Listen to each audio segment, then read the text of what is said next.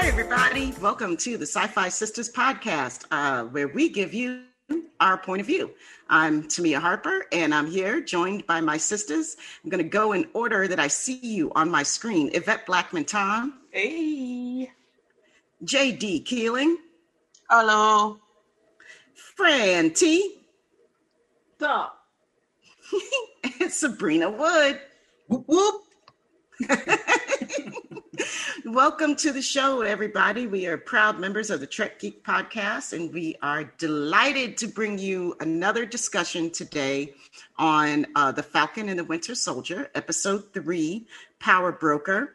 And our wonderful, wonderful sister JD is continuing her duties as our guide through the Marvel Universe, specifically the MCU.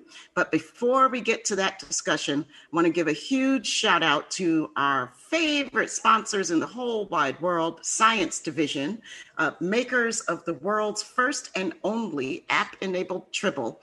So I'm chilling at home with my Tribble all day. I've been off of work, and my Tribble has been on my couch keeping me company. We can have pets in my really expensive apartment building. Like, they're super expensive to have pets. I'm not saying my apartment building is really expensive and I'm rich. I'm not saying that. I'm just saying that it's really expensive to have pets in this building. And therefore, I'm not going to have a pet. But in lieu of my pet, I've got a Tribble. There's no Tribble rent. There's no Tribble rent, right? Exactly. They can't make me pay a Tribble deposit, and it's so wonderful, and it keeps me company, and it purrs and stuff. Sabrina, do you have your Tribble on all the time, or what? My Tribble is guarding my TV set. Yes, my Tribble is guarding my equipment here, and is ready to kill all Klingons that come by. Yes. Tribble attack. I know, right? My Tribble is just happily purring away most of the time. There's the on-duty mode, so where it's actively seeking Klingon infiltrators. And then there's the watchdog mode, which is what Sabrina's Tribble is in. And that's where it guards your precious possessions like your bat lifts, or in Sabrina's case, your TV. So they're really wonderful for all sorts of things. They're a lot of fun. They make great presents. And if you want to, you can adopt your Tribble today at Science Division, and that's sciencediv.com. And that's Science Division by fans for fans. Trouble's never been this fun. All right, y'all. So we're about to get this party started on this great discussion. I hope it's going to be a good discussion. I'm pretty sure it's going to be a good discussion on episode 3 of The Falcon and the Winter Soldier, Power Broker. And JD, you ready to take it away? Sure. All right, folks. Well, as usual, I'm going to give you this moment to figure out, have you watched episode 3? Do you remember episode 3? Frankly, I'm watching episode 3 right now as I record this. Subtitles are amazing. Me too. I'm doing it also. Don't give away our professional secrets. Don't give them away. I wasn't expecting anyone else to be as unprepared as I am. Either way, I've folks. seen it. I'm just watching it again. Part of the spontaneity of the Sci-Fi Sisters. No, I am completely ready to talk about episode 3. I've seen it. I got my notes. I got shit to say. Uh-oh. Yeah, okay, Sabrina's that person. But if you aren't like Sabrina and didn't come prepared, take a moment, pause the podcast, go watch the episode, and then come back. Are you back? Great. Well, as a warning, this episode will likely include a lot of swearing on my part. I really just hate Zemo. It's like Fiat. He's like the Fiat of people. I also hate Fiats. So, getting to the episode, let's start from the beginning, where we come in hot on Power Broker with our favorite American in a foreign country failing to know how to speak the language. What are we doing with John at this point? I know. It's not Zemo that JD hates. It's John. I think it's John. John. But can we back up and just go to the GRC commercial that they had? I mean, was that not the funniest thing? What it was so perfect. That? It was so perfect. That was exactly the kind of American propaganda commercial I would expect to see on my TV. I thought, I thought that it was so perfect how they did that. They had they opened up with the propaganda, like, look how we're helping you, and everybody's all smiles and it's all Habitat for Humanity and whatnot. And then next thing you know, bam! But this is the reality. And this is what we're sending our troops to do, basically, is what they're saying. This is how we, quote unquote, help nations. You know? We have a no-knock warrant and we're coming in. You don't need a no-knock warrant if you don't have authority in the country. Wow. I like amazing. The way they used soldiers as propaganda in that one. You saw the soldiers sitting in there, once again, used as pawns. Mm-hmm. But I digress. Go ahead. Yeah, well, I mean, John is a willing participant with his little, do you know who I am? Like, dude, you just broke into someone's house. I don't think he cares. Okay, the do you know who I am line was just so rich, wasn't it? Do you know who I am? Oh, that hit all kinds of buttons on me. Yeah. I know I'm not alone. Nope. Oh no, it was the one. It was definitely like a dog whistle line. Which is like what I think like all of us were thinking when we see this I call him the Captain Pro Tem, you know, like he's the pseudo fake, like temporary Captain America, right? Mm-hmm. And so Captain Pro Tem, when we first saw him, I was just like, ooh, all this ego and all this crazy stuff. And then, of course, it comes out in that one statement, do you know who I am? So insecure, you know, just way out of his league. Perhaps not the face of peacekeeping, quote unquote, peacekeeping missions that you really want. And we have a peacekeeper right here. Would you say that is he was off the mark there, Yvette? Oh, totally. Were you cringing when you watched him? He makes me cringe. A lot of this makes me cringe, but he makes me cringe, but I do understand him, I guess. He's trying to be something he's not, and someone has told him you are this, so he has to really live up to what people want him to be. And then I think he came into it saying, I don't think I'm cut out for this. Mm-hmm. But then someone told him he was, so he had to live up to it. And just like with anybody else that gets power, you kind of get caught up in it, you know. And I see both sides with him. And just to know that he was a soldier who got three Medal of Honors. 3 Medal of Honors. Do you know what that means? That's not a good thing to have 3. There's nothing good that happened to you that you got 3 Medal of Honors. I mean, you had to go through some hellified shit. And that's what he said. 3 of them. Right. You know, so I don't know. I don't know how I feel about him. I mean, they do make him say cringeworthy things, but I don't know. I don't know.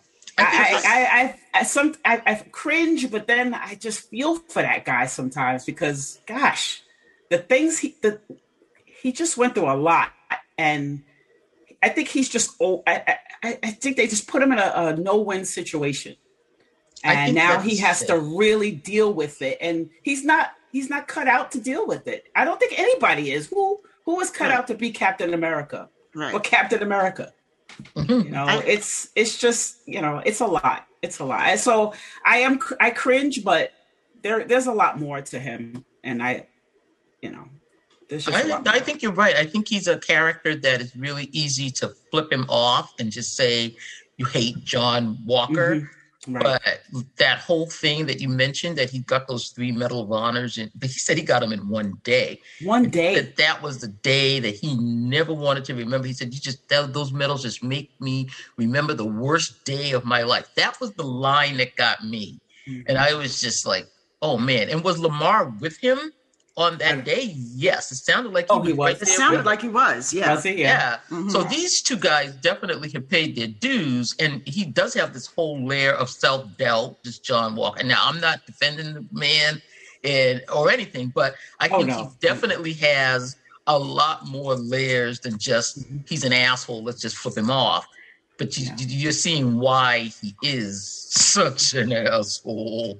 But don't forget the fact that he's a white male. So that kind of that goes in there also. So with all those layers, being a white male is also because of the way he talks. He got that white male talk to him. Well, as I say, that look down. They try to be calm to everybody, but they still have that "I'm better than you" type of attitude. His tone was completely patronizing to almost everybody that he dealt with. Everyone. To everyone. I mean, it wasn't like a...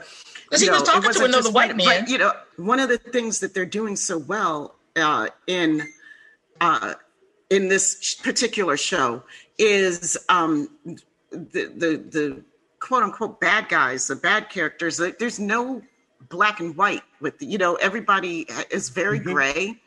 And and they're showing these people in these as the complicated human beings that they are, and I really admire that, and especially with this.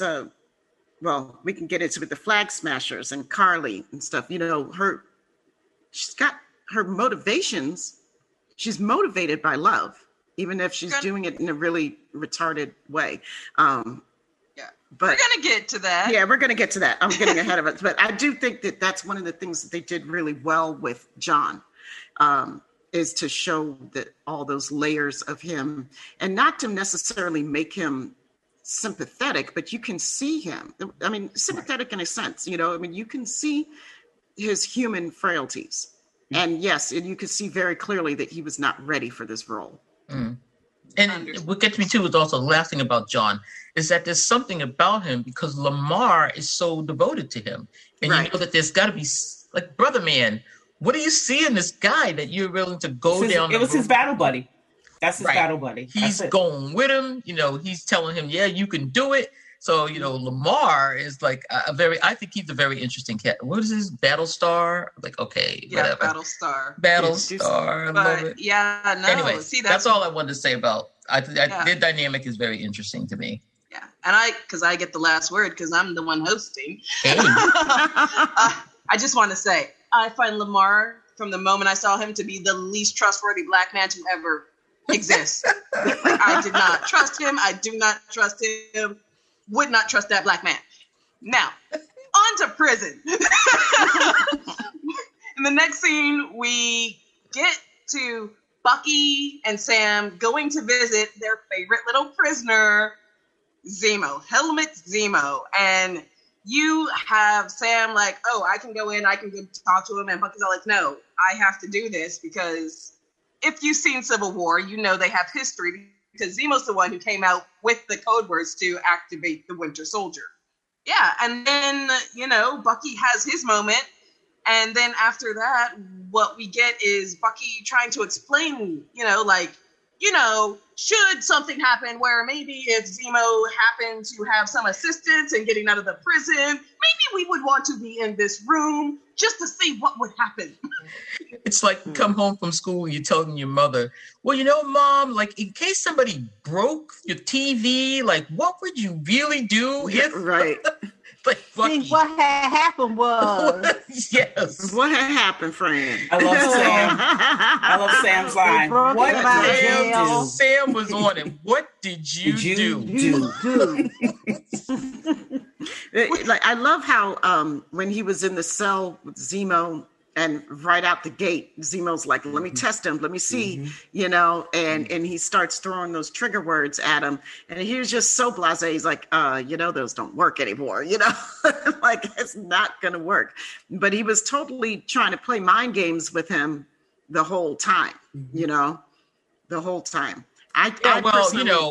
If you were in a cell all by yourself and all of a sudden the Winter Soldier came up to you, you would try to see if you could still control this MO because, especially if you're the one responsible for his predicament, a lot of his predicament. Yeah. Is he coming here to kill me? Can I turn him off? Do these words still work? Oh, hell no, they don't. Oh my God. Then you'd like, I love Daniel Bruhl's portrayal of Zemo. Me too. I mean, he really makes me, I can't stop watching him when he's on the screen. Because you just know he has another agenda. But that's the man Right, you don't trust. exactly, because you can see the wheels spinning the whole time. You know, he's having one conversation, but you can just look in his eyes and he's like, you know that in his head, he's having 3 or 4 other conversations going on. Like, you know. He's 3 steps ahead of him. Well, it's like how we get set up with, he's reading Machiavelli. Mm-hmm. Dude didn't come here to play. Right. He said he was reading it. I was just like, oh, okay. Yeah. And then, of course, he opens it and unfolds it, and we realize that his bookmarker is a key, a pass key. Yeah, okay, my head scratcher. All right, I'm the sci-fi sister that didn't understand. How did he get the key? Did he have the key? Did Bucky give it to him? Did Bucky give it to him? I mean, I don't know what happened there. I don't think Bucky. I think. Okay, so my take on it, and you guys tell me if I'm wrong. My take on it is that Zemo pretty much had this plan ready to go. Yeah, he had it in action. Like, he was already working on this plan. He'd been in there for a long time. He's been working on these other inmates, and we know that. I mean, if you read the comics, you know he's filthy rich. Mm-hmm. You know, and then you know, so I think that was his plan, and he just decided to do his plan a little bit earlier. Bucky was just the catalyst. He's like, okay, now. That's my take on it. What about you, JD? I would not put anything past Zemo, knowing his character from the comic books, because even in the comic books, he's exactly like he is in the movies. He's just the worst. He's the worst. What? You went out a little bit. He's just the worst. That's it. That was the statement. That was it. Yeah. I just really hate Zemo. He's not a good man. There's nothing good about him or to him. Yeah. Yeah. He doesn't. He's not as. They make him a little lovable in the television program, but in the comics he has no redeeming qualities at all. Mm-hmm. See, he's like trying to make this like a Three Musketeers, and Sam and Bucky are like, no, you don't get to talk. Right. And like, I will say, seeing how we mentioned he's a Baron, I did love them dropping that where it's just all like, oh yes, where his little Baron Zemo and Sam and Bucky are like, what the fuck? Our enemies are rich. That was weird to me. Dude has a private jet.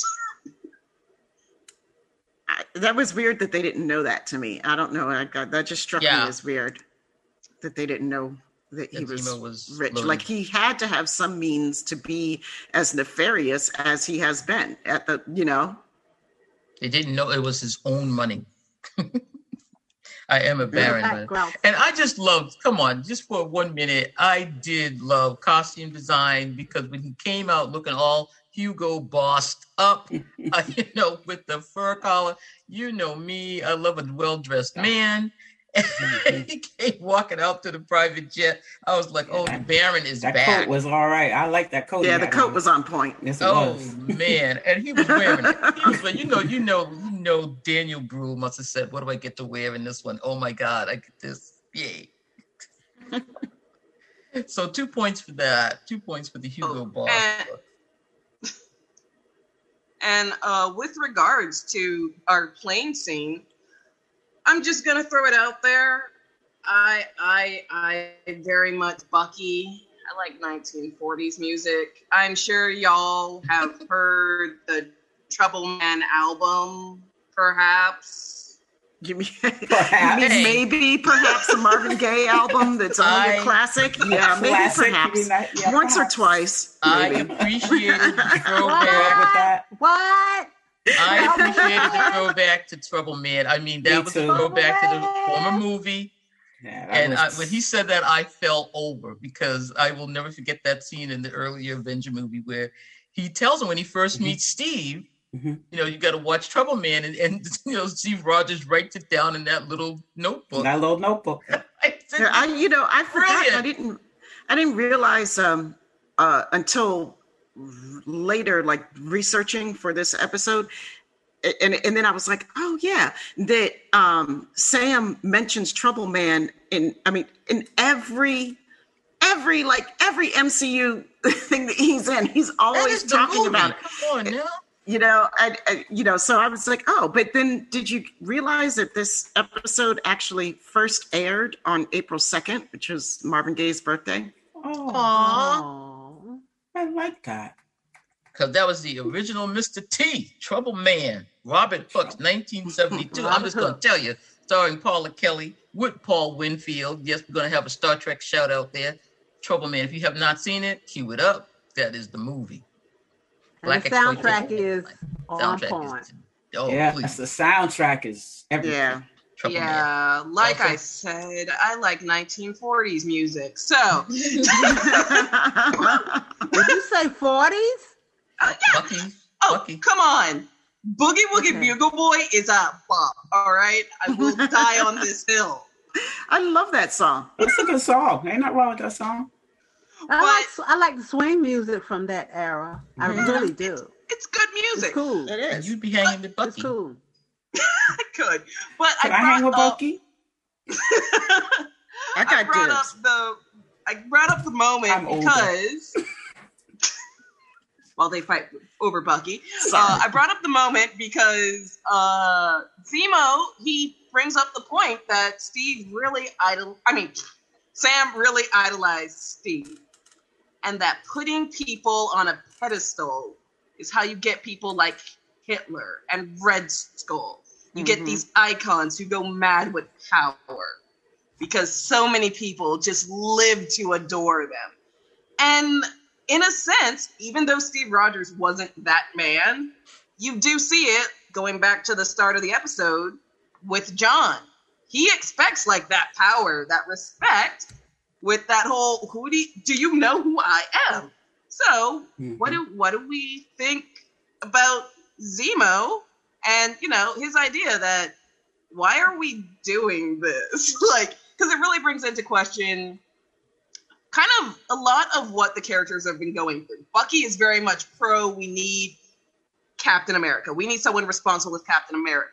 Sam, he is team, we don't need an icon. Icons are a bygone era. We are so far beyond this. And Zemo's just causing trouble on a plane.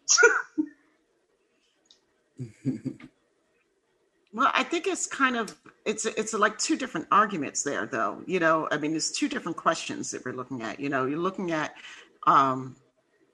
the super person, right? The enhanced person, the more than human person, which is Zemo's issue often. And then you're looking at what icon status and the responsibilities and things that come with iconography, right? So, when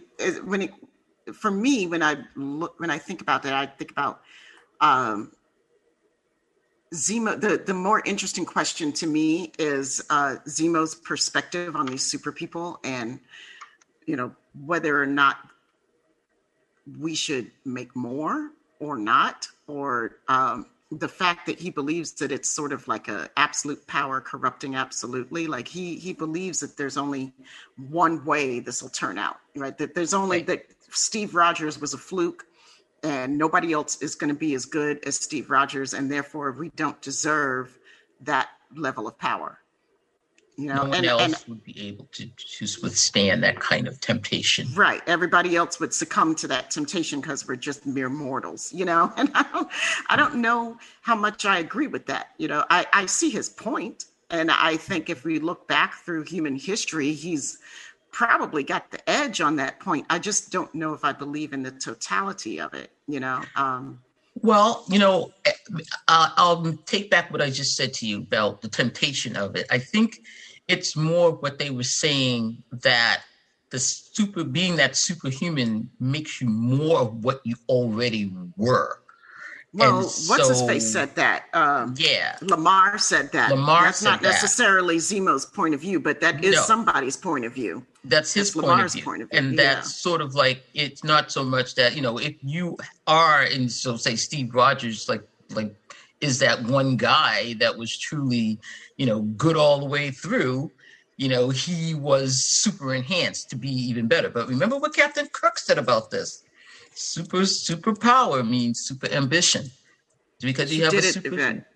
It means super ambition. They are just going to want more, and they're going to want... So they've enhanced all the way around, even in what they desire and what they think they should have. And you can't separate one from the other. And I think that's Zemo's thing. Not so much that the power is tempting them, is that once you enhance somebody, you enhance everything about them. What they think about themselves, their ego is enhanced, everything is going to blow up. And again, that's something that I don't necessarily agree with either. How do we know? We don't know exactly what's being enhanced. Super strength, that's an enhancement. But, if I'm a greedy person already, are we going to enhance my greed necessarily because I have super strength? Or is my greed level going to stay the exact same? If I'm a nice person, does my kindness get enhanced because I have super strength? Mm-hmm. Do you see what I'm saying? I don't think that they're parallels. We don't know. I don't think that they're parallels at all. So they were enhancing. Was it just? I think. Sorry, go ahead. No, really, were you enhancing character? Were you enhancing musculature? What are you doing?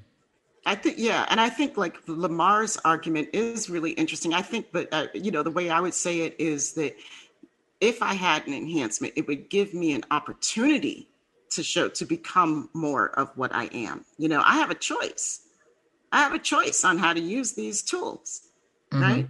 The enhancement itself is not inherently evil, and that's where I disagree with Zemo. Zemo saying it's evil and they're going to break the vials. But I also disagree with Lamar. The enhancement itself is not inherently going to make me more of what I am. It might give me an opportunity to grow into one or the other thing. But I don't necessarily, if we speaking in generalities like that, I don't know if the enhancement itself is going to do that. Mm-hmm. Yeah. I think it's the opportunity, what you do with the opportunity. Go ahead. Yeah, I will say, in Zemo's defense, I guess, he, I know, right? What he was saying, I didn't actually take it to be related to the super soldiers, because we know his feelings. He doesn't even feel Steve Rogers was perfect, because when he met him, he told him, "Oh, you have green eyes. You're not perfect." Because if he was truly perfect, his eyes would be a perfect blue, obviously. That is so Zemo. Mm-hmm. Exactly. But with Zemo, because he also mentioned Hitler, who again was a man put on this pedestal, and he was just a man. And he I don't know how I feel about Zemo and those comments, because history says Zemo's right. You can't put people on pedestals ever. That is bad stuff. Steve Rogers shouldn't even exist. That didn't just make went through no 4 sense. years of that. Right. Mm-hmm. Yeah, and it's not. And back to the point of it not just being super soldiers. When we first meet Zemo in Civil War, he doesn't just hate super soldiers. He hates superheroes. They came in and they let his town go to hell because of something Tony Stark made. Yeah. So, he just hates everybody at this point. You're all trash. Which, to be fair, Ultron did lead to the death of his wife and kids. So, I can't hate on that opinion. It's that. There's that. Mm-hmm. Well, yeah, and I think that was one of the things that I did like, that they brought that along, in Falcon and Winter Soldier from the movies with this character. You still saw that he was aching about what had happened to his country and his world, even when I don't know which episode that is. I'm not going to say it.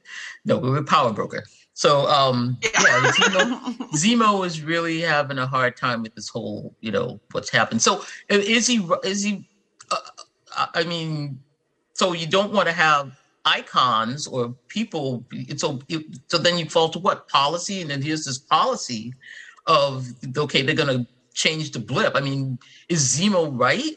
What he's saying? Were these people right? Were the Flag Smashers right? That everything was better the way it was?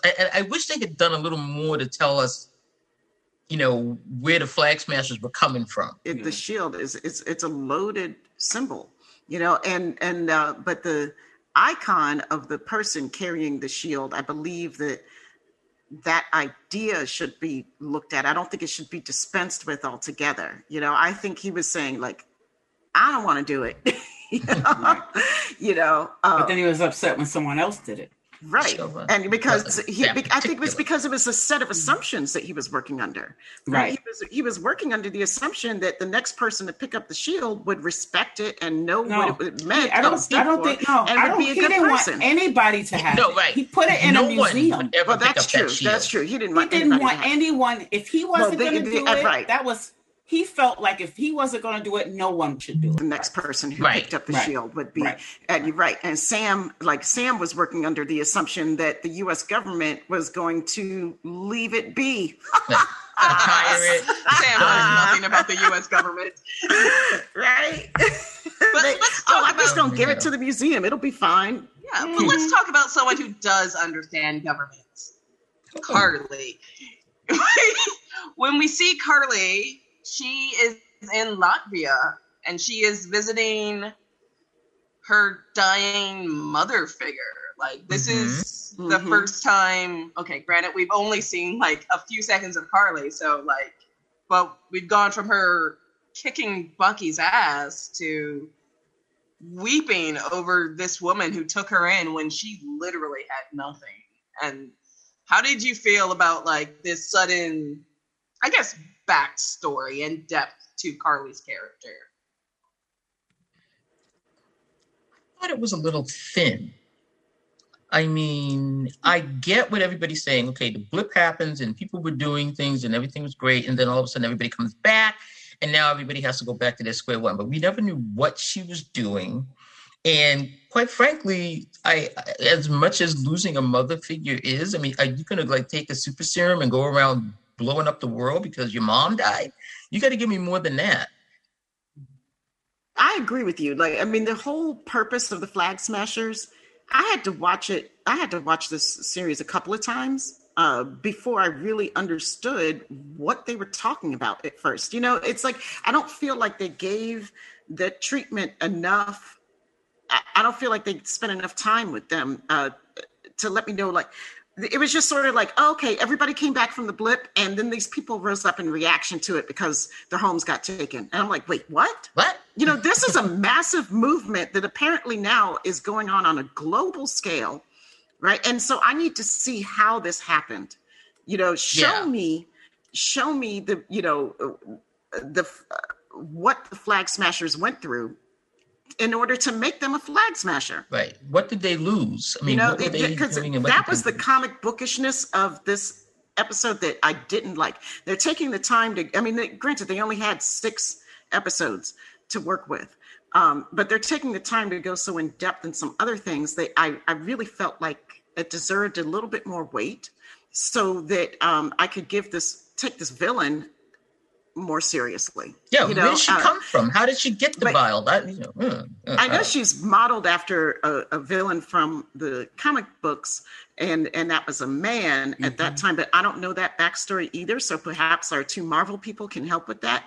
But I also felt like them trying to add that emotional depth. I see what you're talking about, Sabrina, that I would have liked a little bit more to that. Yeah. I understood the story that they were trying to tell me, and I understood what they were doing, by showing us that, she cares about this woman, she cares about these people, but I just needed a little bit more. It needed to be a little bit more 3D. Yeah, I didn't care about them at all. I thought they were just a means to an end. It was the way to tell the story of Bucky and Sam. I really didn't care about the Flag Smashers or whatever they were. They were just, part of the storyline and basically trying to figure out what's going on with my heroes. That was it. Yeah, I did not care about them at all. It felt like villain of the week type of thing. Like just plug in the variable villain of the week. And that's like the one aspect of storytelling that I thought could really be enhanced because the issues that they were dealing with are really are real and serious. They deserve the whole episode. The issue that they were dealing with of immigration. You know, they're talking about immigration and they're talking about xenophobia, and they're talking about a lot of deep stuff with them. And it was just sort of service treatment. Right. And they put a lot on them and didn't do anything with it. Yeah. Yeah. I will say, with regards to, well, in the comics, his name is Flag Smasher. But yeah, no, they took a character and that had little depth. He's in a handful of Deadpool comics, was first introduced and killed off in 2015. So that's like at best a good 12-issue run. And yeah, no, like he wasn't even a Captain America character. His enemy was Deadpool. So if it feels weak, it's because they did not add depth to it. Now on to something that never needs depth. Our favorite South Asian country, principality. It's really hard to remember what Madripoor, but Madripoor. As a comic book fan, I will say I was super excited because Madripoor is that's if you love X-Men or really anything Marvel, you know Madripoor. This is our weird, evil, chaotic, criminal underworld country. It's Free Cloud. This is Free Cloud. This is Free Cloud. We predate Free Cloud. Thank you very much. 1985. We're the sci-fi sisters, and we love our Star Trek. And I'm gonna get some Star Trek in this thing. You already did that. That's why I said he did it. She did it. Yeah. She did it. We couldn't get through an episode with no Trek. Like, can we just have an episode that? Okay, never mind. I'm gonna drop it in there.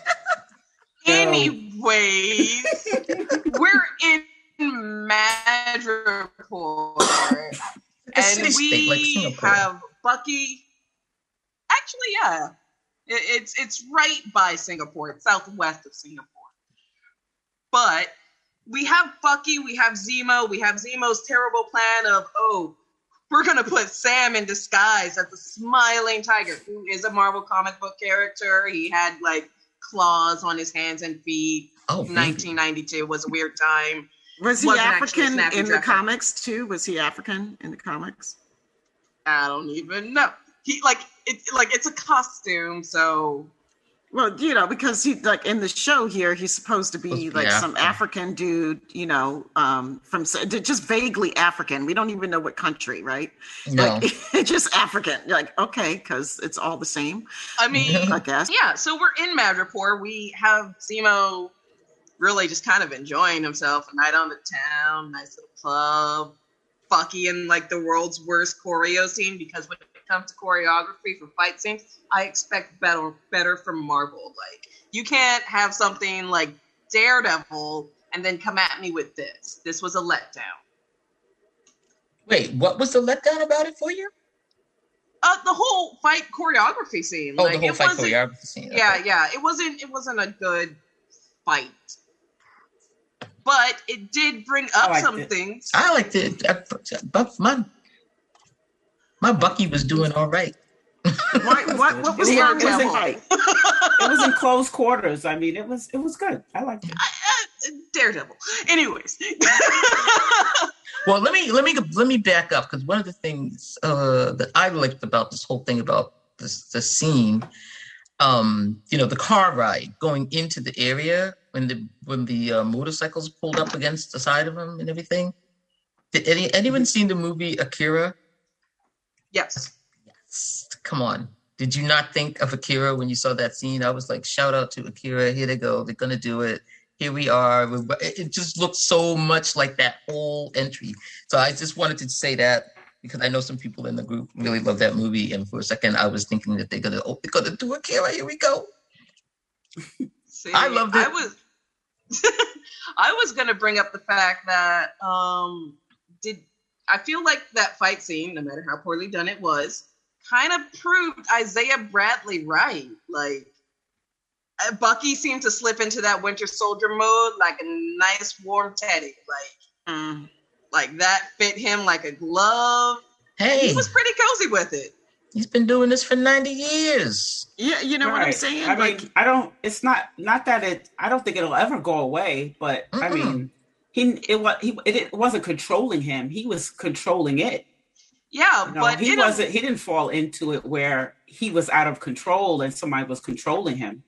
You know, but he can fake it well enough that, I mean, he's been doing it for so long. It's such a part. It's like, you know, there are aspects of myself that are old ways of me being, right? But I can go back into them and fall into it really, really easily and pretty quick. I can put that on if I need to. There was no faking, because if he didn't take these people out, they were going to kill him. I'm not saying he was fake fighting. No, right. I'm saying like, no, you need to be Winter Soldier right now, my man. Yeah, all the way through. right. No, but here's the thing. Literally, in the previous episode, you have him telling Isaiah Bradley, "Oh, I'm a different man. I'm not that person anymore." And then you have Zemo come in and pretty much prove you can be that person. But that's different than saying he is that person. Yeah. That's still not the same thing. You know, I'm not that person anymore is a very different statement than I can be that person, or I have within me the makings of that person. I mean, it doesn't go away. No. His training doesn't go away. Right. You know, his abilities don't go away because he chooses to not use them, you know, in the same ways that he used them before. You can't say those words to me and turn it on. Right. Like, he's not controllable, but he can still kill, but so can all of them. He can still put the fear of God into you, but so can all of them. Do you know what I'm saying? I think it's unfair that people, because you're not the first person that I've heard to say it. I've seen some critique about it, and I think it's unfair to think that he wouldn't be able to do that. I mean, if he wasn't able to do that, then we've got issues. Yeah, but here's the thing, because I'm coming into this as a comic book fan who does know Bucky, and it's not something he simply ever lets go of. Like, this is a struggle, and we see it with his therapist. Like, when he's telling her, "Oh yeah, no, I'm so much better. I managed to talk out my problems with this one person," and you see, like, no, that's not what you did. You kind of blended the idea of talking and exactly who Hydra made you into be. So you're saying he still has a long way to go. This is not something. Well, of course he did for 90 years. It's not gonna stop in 10 months. You know, if anything, it's gonna take years for him, if he wants to totally have this out of his system. I mean, how do you not be that person after 90 years of being a certain right? I don't get the fact that why is that? I mean, I think he's made a great run at it. You're talking about somebody who's killed, is very remorseful about it, and now is trying to make amends. And the way to save himself and help everyone else, he has to slip into this just a little bit. So he has the control to go ahead and do it, make sure everybody's safe, and then slip back out. That's a lot. That's somebody who has more control than you're giving them credit for. And Sam asked him, "Are you okay?" He knew what it cost him. He knew what it cost him. I think but here's the thing: he doesn't answer Sam. He exhaled and he because he's away. Not okay. How can he be okay? Yeah, he shrugged it off. Again, that goes back to the issue. Like, you guys are saying, "Oh, he can slip in, he can slip out. It's fine." No. I didn't say it was easy. No one said it was easy. I was a soldier. I'm not a soldier anymore. If I had to be a soldier again, I'm sure I could do it. Not that I would want to, but I could do it. And then I have to come back and be the person I'm supposed to be now. And these are different, these things are not easy, but there are things you can do. It's possible. And it's good to have that person say, "Are you okay?" So he has Sam. Thank God he has Sam. Because I think if he didn't have that person to say, "Are you okay? I'm here for you," it could go another way. But when you always have that guy or that girl or whoever who's saying, "Everything's okay. Are you okay? If you need anything, let me know." That makes the world of difference. Believe me, I know. So JD, let me ask you a question. Are you saying because she just said something key there, thank God he had Sam to say, are you okay? Because it could have gone another way. Are you looking at that point like, yes, like it really could have gone another way? And how close we were to having it go another way? Or what? I'm asking. In a sense, because what you're saying, a lot of it hinges on Sam.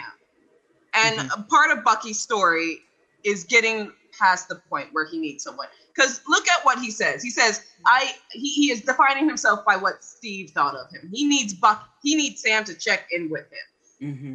Like, he himself seems to realize, like, there is a very tenuous grasp on what Bucky is. Mm-hmm.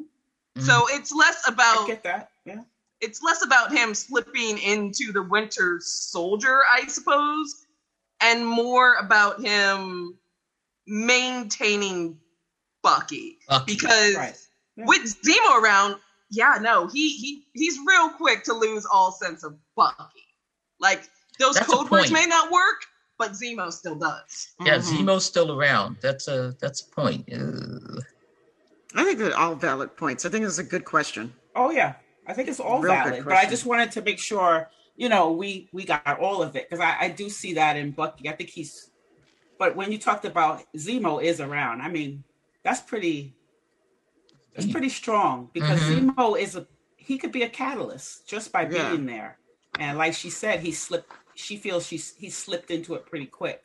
And I didn't think of it that way, where Zemo is he's always the trigger, even without the words.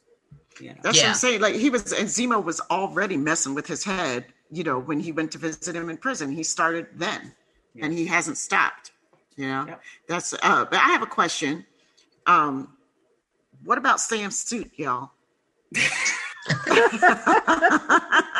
The American pimp look. He's a fashion-forward American, a fashion-forward black man. He was a fashion-forward. Oh, I was loving it. Like that suit. Come on. That suit I really liked. Oh, I liked it too. I liked it a lot. I can't run in these heels. That was funny. Oh my God. Heels. That was funny, but I could just automatically had a picture of exactly what shoes that dude was wearing at that time, especially I know them loafers, and you ain't got no socks on either. Oh my goodness! I thought the suit was awesome. I thought it was awesome, but he's right. Like I could not see any. I see very few American men rocking that suit. They're not secure in their masculinity enough to Chadwick could have suit. done it. The real Chadwick Boseman could have done it. Chadwick would have. Yeah. Yep. He would have worn that suit. It probably was his suit. He would have wore that suit. Yes, he would have. So we get the fight scene. We get Selby dying randomly, mysteriously. Okay. Who knows who shot Selby? We're in Selby's office? Yes, we are. We're in Okay, I need to talk about Selby's office. All right. What the hell? Why is there a phone ringing? Who doesn't know clandestine operations 101? Who wrote this mess? I know we know who wrote this mess. That I hated that moment. It was so stupid to me. I know it served a purpose to get us to where they needed to be, but it was just dumb. But they've been doing this long enough. Nobody's got their phone not on vibrate or on silent. Nobody had. I mean, to be fair, Sam is also a man who, he rolls with superheroes. They don't believe in phones on vibrate. Tony Stark had his phone built into his suit so he could take calls. Yeah, but nobody else was hearing it ring. It would have been more believable if it had been Bucky, the one that wasn't used to a phone. But who would have been calling him? He got a flip phone. Yeah, nobody would have been calling Bucky, so it wouldn't have been him. He got nobody on his contact list. Even if he did, and she said, well, Sam, and she's like, Sam, who's Sam? Like, he totally could have played that off like, this bitch don't know who I am. I don't let my side piece know who I am. This is like, I have in my notes here, it says Sam is not an undercover brother. No. Sam is a man who will not cheat on you. He will not forsake you. He don't even know the meaning of a side piece. He don't know. Right. Sam don't know. He is not undercover brother. Sam is a good one. I felt for him when he had to drink the snake stuff when he did it. Oh God. Yeah, but that scene was a little wild. But okay, so we go through from Shelby's office. Where are you taking us next, JD? We're taking us to the hero of the day, Sharon Carter, coming in, saving the guys, and then kind of laying into them with the whole hero thing is a joke with Sam and his little, oh, well, we're here to save the day. And she's like, dude, I tried that once and look where I am. Do not talk to me. Why can't Sam talk to women? This is the second woman to tell him, like, dude, you don't know diddly? Shut up. Sam's not doing too well. Well, yes, Sharon Carter. I mean, she's interesting. And why does she have a rack of men's clothes in her apartment? I just want to know. Why? I mean, just because you're an international art dealer, quote unquote, and you're selling, you're a black market art dealer. Why do you have a whole closet of men? Do you constantly have men coming over that you just randomly need to dress their asses? To change. You know? I mean, okay, I will say. And then she doesn't like. She's like, "Come on home with me, baby. I'm gonna fix you up. Mama's gonna fix you up." She opens up the closet like whoosh. Yeah, go, like, baby. This is what Mama wants you to see. Like, That's what Mama wants to see you in tonight. I didn't get that at all. I was like, all different sizes. I mean, like a whole wardrobe. Look, she has to be ready to sell everything. I'm sure that was very nice. The designer stuff, not that knockoff stuff you get in like, sure, you know, off the corner in certain places in New York. I'm just saying. It was. Maybe when people come to her party. I know where to shop in New York, you bet. Obviously you don't if you're on the corner. I mean, no, it's not like the best. Usually those idiots who want to get caught by the Playboy, but still. Okay, but for real, Sharon, though. Okay, so full confession, I had completely forgotten who she was. Right, I had no idea who this white woman was coming. I was like, who is this badass woman? And I said, so bring James. Who is Sharon? You know, he was like, okay, baby, let me break this down to you. And then I remembered, you know, so I loved how badass she was, though. I loved her kicking ass. I just like to watch women kicking ass. I mean, it's like a high caliber ass enjoy it kicker every time. Well, she's, you know, that's my favorite Peggy non-superhero. That's Peggy Carter. Peggy Carter. I love Agent Carter. I love that show. I love everything about that, just who she was, and for them to bring back Sharon was great because, well, Sharon's the reason why there is a Sam and Bucky show. Right. Because I don't remember where I think Sabrina told me, or it's in one of the clips. One of the clips, right? The kissing scene was the reason why they put them together afterwards. Yeah, let's not talk about that time Steve Rogers made a move on his niece. Yeah, yeah. It got real creepy after a while. Icky. I was like, wait, what? No, that's not good. It was a mercy kiss. But I mean, I did have. I mean, she totally left me with questions, right? I had questions even before we saw the end of the episode. I had questions about her. You know, like I thought her appearance to save them was just a little too well timed, you know. And then of course we skipped over there's so much action that you forget to ask, where did the bullet come from in Selby's office? Like, you know, like who shot Selby? Like they didn't shoot Selby. Selby got shot. You know, so somebody knew that they were in that office with her. Probably the pawnbroker people. So, you know, I think Sharon is she's really interesting. Hey, I like the vibe of her party. Like that on this episode. Party was happening.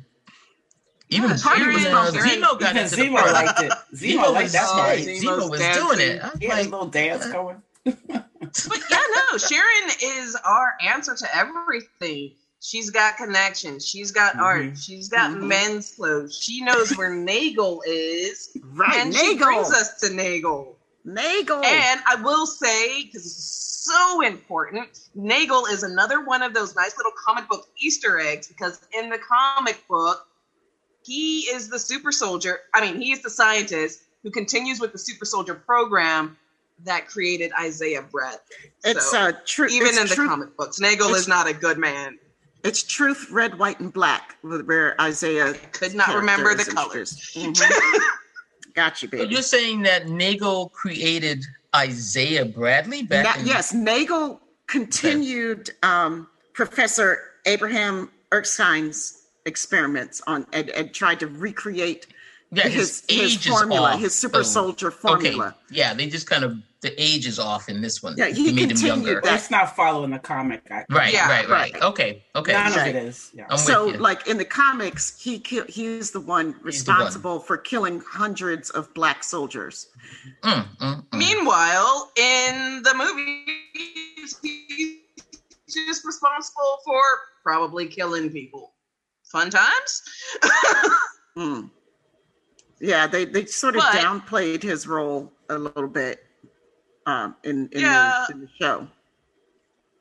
Yeah, but they brought him in, and I appreciate that. I like that they, if they're not going to follow the comics, and they're not, but they give you enough of it for people that really love the Marvel comics that kind of like, oh, all right, that's cool. Even though they're going to do their own thing, which I appreciate too, because you have to go back and read the comic because they're different, and you want to see the TV series because you don't know what's going to happen. So it's kind of like the best of both worlds. You get money from me either way. Yeah, I mean, they kept him pretty true to character. Well, they kept him pretty true to character because of the fact that he does still create the super soldiers. He, as we learn, is responsible for Harley and her crew. Okay, I'm going to say, here's my other thing, and I'm going to admit here that even though I am the one of us that loved Marvel since she was a little kid, I didn't know what was the deal with the mask for Zemo. I didn't get why he put that mask on at the end. What did the mask was one of the... No. That's an actual Easter egg, because in the comic books, if you even Google real quick, Baron Zemo, I advise everyone go Google Baron Zemo. You will see he wears a pretty much iconic to the character. So for them to have Zemo just kind of come in, shoot a man, put on his purple mask, it was the greatest moment. They truly gave us Baron Zemo. Okay, well, see, that's what I'm talking about. They were giving it to somebody. I missed it. It went over my head, but I said, I know this mask means something. With that Hugo Boss jacket. Okay. Whatever. I'm like, the Baron is just going off. He's got the champagne going. If anything is spoiled, give it to them. He's got his manservant. Smell it. He's got the mask, the car. My boy is just like, what's wrong? What's wrong? Everything's good. I love Zemo. Okay, JD, where are we going next? Zemo is a hot mess, but I like him. Not as hot of a mess as Harley, because it seems while we started off with her just wanting to do reconnaissance to maybe get force some help, we end with her committing murder, and we start to see Harley losing her way.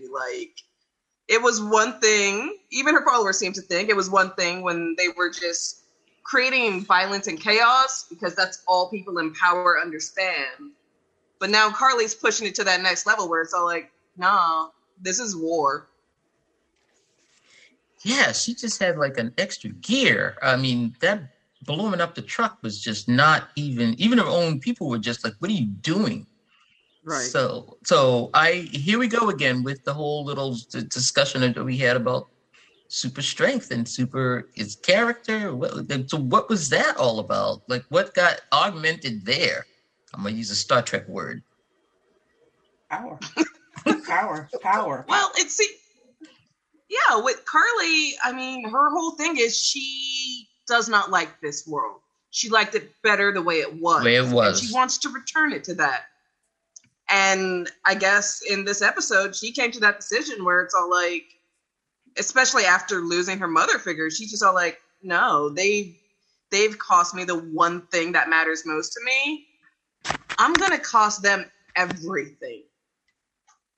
Yeah, she's she's getting on my nerves. I'll tell you that. Now right she's now. become an extremist. Well, right. Instead of a freedom fighter. She's become an extremist now, because now she's killing people, innocent people, and she's saying no one's innocent. And then that's a red flag right there. Well, and the thing is, the whole ahead. thing that she's fighting for, what the Flag Smashers are fighting for, is something that, what is the guy's name? He's that physicist, and he talks about, you have a zero world where you're territorial, and then you can go to a planetary world, which is like a type 1 civilization. And they're talking about going to a type 1 civilization where there are no borders and everybody is one world. What do they say? One world, one people? Is that their model? And, you can get behind that, because that's sort of like, I understand what they're fighting for. And that's why you and I, to me, were sort of like, I really wish you had developed that, because I would have loved to have really understood what these kids really seem to be, all kids, are trying to do, because they are trying to change the world and make it like, no, we need to all get together, forget the borders, forget the countries, forget everybody, fighting each other. We need to, feed everybody and give everybody medicine. But they kind of, she just kind of loses that and just goes rogue on them. And, it's really, I didn't get the mother dying is the trigger. I don't know. It just didn't. Yeah. Enough. I mean, I'm not satisfied with that point. It just seemed like not a clear enough arc to get from point A to point B, right? Like one day we're over here giving out medicines and stuff, but they didn't show us what the Global Repatriation Council was doing, or how they were not responding. Like, she's trying to say to the GRC, like, hey, these are the things we need. We need housing. We need medicine. We need shelters. I guess her mother died because she didn't get medicine. Okay. Right. We don't need to be forcefully like removed. We don't need refugee camps. We need to be living in places where we can thrive, where we can work, where we have an opportunity to have a living, right? But then all of a sudden it's like, oh yeah, and now I'm going to bomb you because you're not listening. It was too, it didn't make sense. It was too extreme. Like, it didn't show it. A lot of fundamentalist terrorist people have an arc where they grow from one, where the radicalization happens as a process, right? Yeah, and then X, Y, or Z thing will happen to help push their thinking towards this really radical moment where they believe that taking innocent lives is the answer, is the only language. Like she said, this is the only language that they're going to understand, right? To where a person believes that. So I would have liked to have seen that. It was just literally like, okay, we're getting a supply run here. And guess what? I blew up the hospital. And she knew she was doing wrong because she didn't even tell her own people. Right, she didn't tell them. And then another thing they kind of threw away was, in I think the first episode, the second episode, when the guy that was very dear to her gave himself up so that they could get away on the plane, and he died. And then it was just sort of like, is that her boyfriend? Was that somebody? Because she seemed he was getting in the way of the power brokers people. It wasn't even the government, it wasn't even the GRC that was coming. I mean, they were late. They were coming. The GRC was following the power brokers people, they were running from the power brokers people at that point. Okay. Yeah. But anyway, they did kind of like that guy dying was just kind of like a toss off too, And I mean, that was another one of the things that I think snapped her, that he was dead now, and now her mother was dead. But it all didn't really gel with me. I don't think she cared at all. Suddenly became she's like a over the top radical, and she's just killing everybody. I felt like she was the child that she was. I wasn't scared. I'm like, how was she even? It all felt like a child's temper tantrum after a while, like That's just all a very, like a child, a very powerful child, but a child's temper tantrum. I'm not getting my way. I'm not going to listen to anybody. I'm going to kick and scream and blow some shit up and break some stuff down. Didn't they because the super serum makes you they more. Stole the serum they stole it from the power broker, which like. Hi, where's that story? Like, you know, Right. like, Oh, I mean, that's season why 2. is that? Like, it would just get jumped. We just get it dropped. Like, oh, hey, these people that stole this from the power broker. How did they even do Season that? 2. Right? I know. You know. Yeah. I'm just Speaking saying. of unexplained things, Yeah. we are at the end of the episode. We How did have that the boys in Latvia. We have Carly, who has just committed murder. Everyone's trying to figure out how is Mama Donya connected to this Carly girl. Oh, and then Io shows up because you can't trust a white boy to do anything right. Oh, yes. You're correct. I had to think. I'm like, oh, yes, this is true. Yeah, I was like, okay. Sorry James. to all my That's the white boys best. out there. I'm sure you're good people. I screamed when she She showed said, up. James. Yes. No more Not white even wolf. James. Not even White Wolf. James. Right, not even White Wolf. She Oops. did, like you're in trouble. She didn't have to do his full name. She just had to like drop the honorific. You were not White Wolf at this moment. That's We right. are very displeased with you, I buddy. was so excited to see them. I was so excited. I was too, just me like, too. Oh I my screamed God. too, Sabrina. I was sitting in my apartment. I was like, Gonna When he get picked good up that now. bead, I was like, oh, Huh. yes. Dora Milaje, Yes. there goes my girls. You're like my inner warrior inside. she When was I just- grow up, I want to be you guys. She was just laying outside of Zemo's apartment. She's, I'm just gonna sit here so this guy shows up. I know he's coming. I loved it. She's here. Fran. Fran's here, y'all. Fran. When they Hey, showed Fran. up at the end, I was like, oh, Wakanda. The warrior. And looking from stunning, by the Wakanda. way. Yes. Shout the way out she to walked costume away design. from him. Oh, Oh, the the way costume. she Yes. strutted away from him. Oh, Mhm. I I was love like, it. that's the scene right there. Yep. Listen, I like the African suit. I loved her leather dress. I love Zemo's coat. We got to go back and get something on the costume designers here because I was all over this whole thing. It was definitely Yeah. looking fly. Yeah. And then of course we had the Sharon at that last part with Sharon, and she's like, we got trouble. And I was like, see, I knew something was wrong with her. Something's I'm not like, right with her. who is this chick that she's talking to? Right? Yeah. You had too much connection and money and everything else. 5 years, you got all Mhm. that stuff going on. I've been in DC 14 and my stuff isn't that great yet. You know what I'm saying? Agents of S.H.I.E.L.D. Well, Yeah, I need some Agents of S.H.I.E.L.D. stuff going on here. well, on that note, we're going to have to wait till next time to figure out what's going on when we review The World is Watching. Mm. Mm. Do-do-do-do. Oh, boy. Oh man, this has been really fun. JD, awesome job again. Thank you. Yay! Sci-Fi Sister, 3 snaps in a circle. And if you haven't seen Trouble Man yet, go see Trouble Man. I guess I'll watch Trouble Man. Do it. Yep. I didn't even know it was a movie. I thought it was just an album. Oh my sweet baby Jesus. Okay. Okay, so if you listeners haven't seen Trouble Man, please go do it and drop us a note and let us know what you think of the movie. And also drop us a note and let us know what you think about this whole debate with Zemo and everybody with all these philosophical debates. And drop us a note and let us know what you think about us and how we're doing on this show. And with things that I love we're you not too, doing. Oh, so sweet. Yeah. So how can they drop us a note, Yvette? Oh, you can find us at sci-fisisters.com. That's SYFYSISTAS.com. Join us on the mothership. That's MUTHASHIP. And the Sci-Fi Sisters Book Club, both on Facebook. On Instagram, we are sci-fi.sisters, and we are also on Twitter at Sci-Fi Sisters. Tweet. And we're also proud members, as I've said, of the Trek Geeks Podcast Network. So you can go to trekgeeks.com and look us up, and as well as all the wonderful shows that we have on the network, including our the main show, the Trek Geeks Network, Trek Geeks Podcast, which is awesome.